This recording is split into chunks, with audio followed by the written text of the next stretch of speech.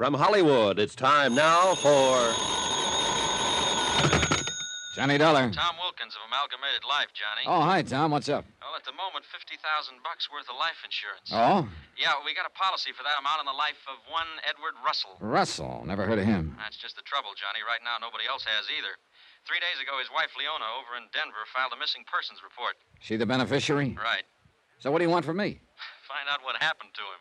Well, how do you know anything did? Maybe he just walked out on his wife. Now, from what I can gather, Russell was a hothead. Could be he had one argument too many. It still could be just a guy getting away for a while. Huh? And why would he abandon his car in his storage garage in Colorado Springs? Oh. Yeah. It turned up this morning with part of his luggage in it. Interested? I'm on my way.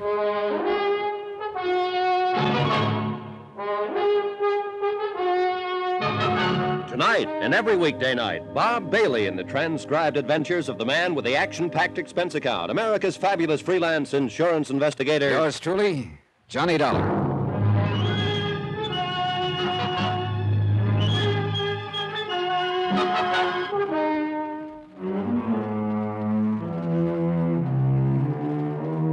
Expense account submitted by Special Investigator Johnny Dollar to Amalgamated Life Associates, Home Office, Hartford, Connecticut.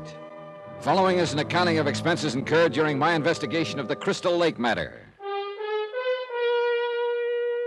Expense account item 1, $120.50, plane fare and incidentals to Denver. Tom Wilkins hadn't given me much to go on, so I figured the logical place to start was with the missing man's wife, Leona Russell. Their house was in a moderately prosperous suburb of Denver, a white ranch house with a shake roof. Everything looked neat and well kept. But somehow a forlorn feeling came through to me about the place. Then the door opened. And right away I was sure something pretty bad had happened to Edward Russell. You don't just walk out on a wife who looked like that. Yes. Mrs. Leona Russell? Yes. I'm Johnny Dollar, insurance investigator. Oh, yes, Mr. Dollar. Mr. Wilkins sent a telegram about you. Won't you come in? Thanks. Cooler in here. I try to keep the house shut up during the day. It helps. Please sit down. Oh, thank you.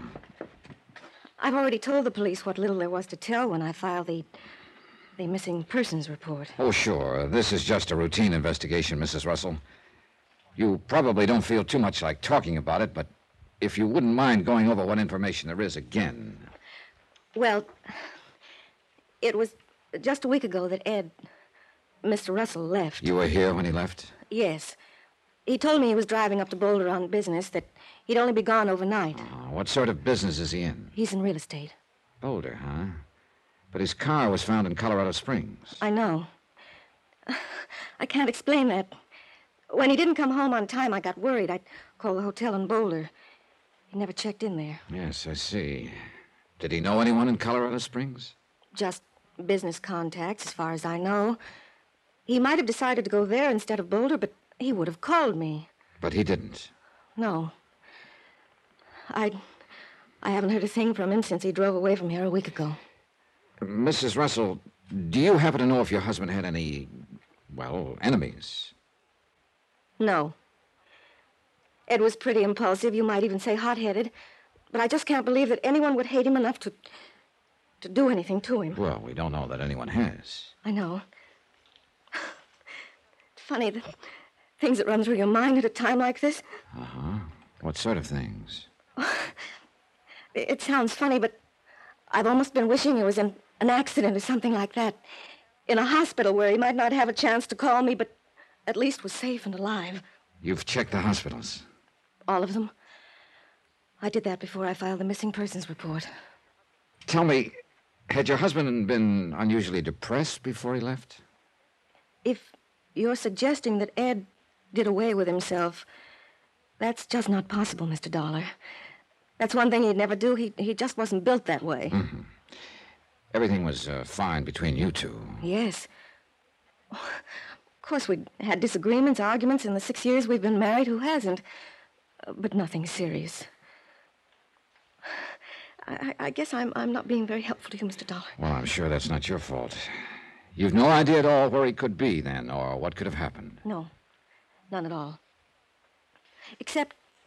Except what?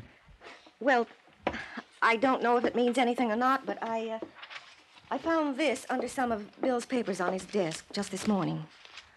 Travel folder. Crystal Lake. Where's that? It's a resort up in the mountains. As I say, I don't know whether it means anything or not. Has he ever been there before? Oh, not that I know Or of. mentioned it to you? No, I don't. I'm sure he hasn't. Well, I'll check it out. Thanks, Mrs. Russell. Oh, just one more thing. Yes? You're the beneficiary of his life insurance policy? Yes.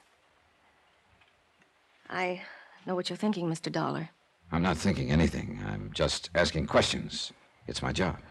I know. But let me ask you a question, Mr. Dollar. Do you think $50,000 or any amount of money could possibly make up for Red?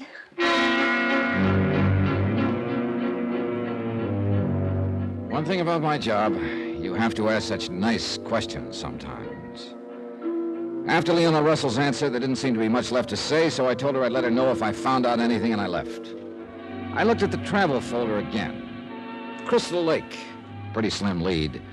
But when you have nothing to go on, anything at all looks promising. Expense account item 2, $45.20. I rented a car and drove to Crystal Lake.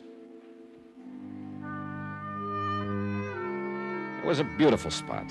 7,000 feet high, clean, thin air, fragrant pines, and the clearest water this side of the Jackson Hole country. I parked a moment and looked out over the lake. Oh, great place to drop a hook. But I had a strong hunch that the fishing I'd be doing was of a little different variety. One thing was obvious. There was a lot of money up here. Most of the cabins would be insulted to be called cabins and had their own boat landings. The village was nestled at one end of the lake, a colorful collection of Swiss chalets. I headed for the office of the local law, a deputy sheriff named Ansel Garrett. Tall, thin, raw-boned lad in his early 30s who looked like he'd spent all but the first few hours of his life in the open. Clear, keen eyes that showed he had his wits about him. Have a seat, Dollar. Thanks. Edward Russell, you said. Yeah, that's right. Disappeared about a week ago. Left home in Denver, hasn't been heard from since. So? So he could have come here. His wife found a travel folder about Crystal Lake in his papers. That's supposed to prove something? No, it doesn't prove anything, Ants, but it's my only lead. Here, take a look at this picture. You recognize him? Yeah, looks sort of familiar. You've seen him up here at Crystal Lake? Yeah, I think so. 4 or 5 days ago. Well, what do you know? Looks like my luck's changing. I hit the jackpot on my first nickel. Well, it depends on what jackpot you're talking about, Johnny. What do you mean? Well, for one thing, I could be wrong about the identification. I'd guess you haven't been wrong about many of them in your time. Suppose he was the guy, so what? Why are you looking for him, anyway? Mainly to find out if he's still alive. What makes you think he's not? Nothing definite, but a hunch that's getting stronger by the minute. Oh? Insurance investigators are operating on hunches these days, huh? Once in a while. Just like deputy sheriff's ants. All right. So hunches sometimes do pan out. But you could be way out in the pasture, Johnny. Maybe the guy just had an argument with his wife and he walked out on her. Oh, sure, yeah, I thought of that. But then I saw his wife. Nobody in his right mind would walk out on her. Like that, huh? Like that. Look, Ants, can you give me any dope on this guy? No, not much. He came to see me about 5 days ago. Why? Mainly to ask me a silly question. Silly? Yeah. He asked me if there was a guy named Bill around Crystal Lake somewhere. Oh, I take it there's more than one. A fistful, Johnny. Bill Cullen, who tends bar at the hotel. Bill Jensen, who runs the boathouse. Bill Pickens, who clerks at the hardware. Yeah, okay, I get the idea. I take it Russell didn't know which Bill he wanted, huh? Nope. Well, at least I know he was here at Crystal Lake now. You haven't seen him since, huh? Yeah, just once. Oh? That same night. He was in the bar at the hotel talking to Betty Norton. Who's she? Heiress to the Norton estate. Mining. She's got a big place on the other side of the lake near Lookout Point. Know anything about her? Phew, all I want to. Oh. She travels at a pretty good clip. Oh, I see. Well, thanks for the information, Ants. Yeah, what are you going to do now? Try to find Edward Russell, alive or otherwise. That hunch of yours still operating? It hasn't gotten any weaker. Oh, just one thing, Johnny. This is a pretty high-grade resort here. Things are nice and peaceful. I like to keep it that way. Sure. So don't go off half-cocked, huh? For instance? For instance, don't start accusing anybody of murder unless or until you find a body. And if I do find a body? Oh, then looks like we'll have to start doing a little accusing. I left Ansel Garrett's office and walked around the village. All I knew so far was that Edward Russell, or somebody who looked like him, had been in Crystal Lake several days ago, inquiring about a man named Bill, and that he'd been at the bar with a dough-heavy girl named Betty Norton. There were a flock of Bills in town, but there was only one, Betty Norton, so I decided to start with her. I drove around the lake to her home, an elaborate lodge-type place that sprawled along the shore. Betty was down on her boat dock in a bathing suit, and she was a pretty elaborate-looking job herself. I was just going for a swim. Come on, join me. Oh, I'm sorry, Miss Norton. I'm not equipped at the moment. Oh, there's some trunks in the dressing room. Yeah, well, look, I'd like to talk to you about something, But I don't feel like talking right now. I feel like swimming. But this is important. It's about... So is swimming. If you want to talk to me, you've got to go swimming first. Okay, we'll play it your way. That's the only way I ever play it, Mr. Dollar. So we went swimming, and I swam hard, but mainly to keep from freezing to death. The water should have been accused by the feel of it, but Betty seemed to think it was normal. After a while, we climbed back onto the landing. Wonderful, huh? Here's a towel. Oh, it's great, sure. Only about 20 degrees too cold. Woo. Makes the sun feel better. Hot and cold, Johnny. Contrast. That's what puts the charge in life. Is it? I wouldn't know. Hey, look, do you mind now if I ask you a couple of questions? Go ahead. You know a man named Edward Russell? I don't think so. I think you do. You had a drink with him at the hotel several nights ago. So this I do once in a while. Am I supposed to remember all of them? This one might have mentioned he was looking for a guy named Bill. Oh, I remember now. He thought the bartender might be the one he was looking for, Bill Cullen. So what happened? How should I know? I left. You haven't seen Russell since? Nope. Haven't missed him either. Oh, great. And for this kind of information, I practically freeze to death in the ice trough you laughingly call a lake. Maybe your trip wasn't a waste of time after all, Johnny. Oh. We met. Well, What do you do with your spare time? Well, A, I don't expect to have much, and B, isn't that sort of a leading question? I'm pretty good at leading. You must have trouble finding guys to dance with, huh? Why don't you try it sometime? Huh? I left on that, feeling like a fly who spotted the web at the last moment. And right now I was feeling just about as useless as a fly, too. I wasn't getting even close to locating Edward Russell. I went back to my room and the phone was ringing. Johnny Dollar. It's Garrett, Johnny, sheriff's office. Oh, hi. Well, you can quit looking for Russell. We found him. Well, that's good news. Is it? He's dead.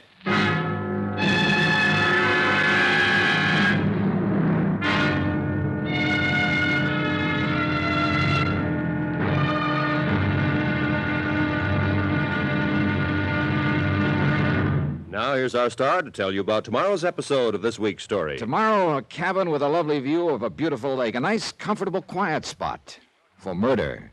Join us, won't you? Yours truly, Johnny Dollar.